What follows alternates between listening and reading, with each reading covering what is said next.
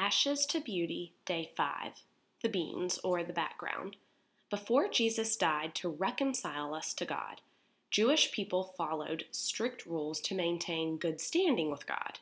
Now, over the course of hundreds of years, these God-given rules got twisted, changed, and the list of rules grew tremendously. Leaders of the Jewish faith were more concerned with adhering to the law exactly as it was worded than they were with actually understanding the rules, the nature of God, and how the rules were meant to draw us closer to Him, not push us away.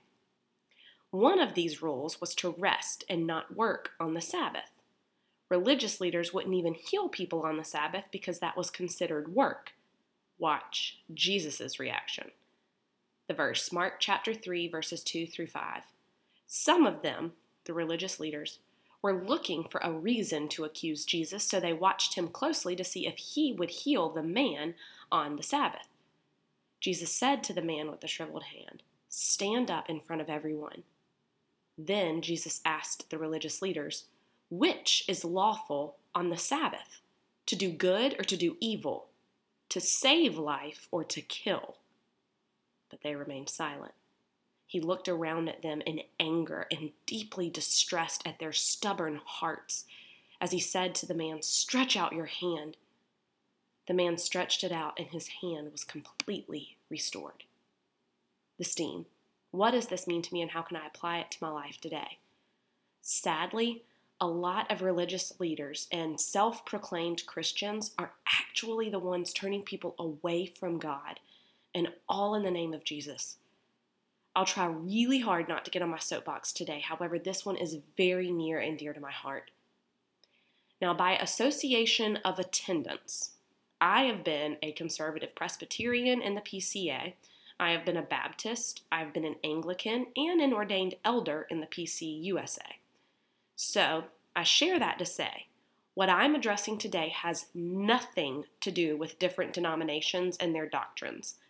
What I'm addressing has everything to do with specific people and how those individual people make others feel. But first, back to the verse. The Pharisees, watching Jesus throughout his ministry, were simply out to enforce rules and laws. As they raised the bar, placing more demands on believers, they felt this elevated themselves, making them holier than everyone else. But Jesus completely turns the tables on them. My absolute favorite verse in the Bible shares of Jesus speaking to these same religious leaders, saying, "I have come for mercy, not religion." He didn't come to condemn sin.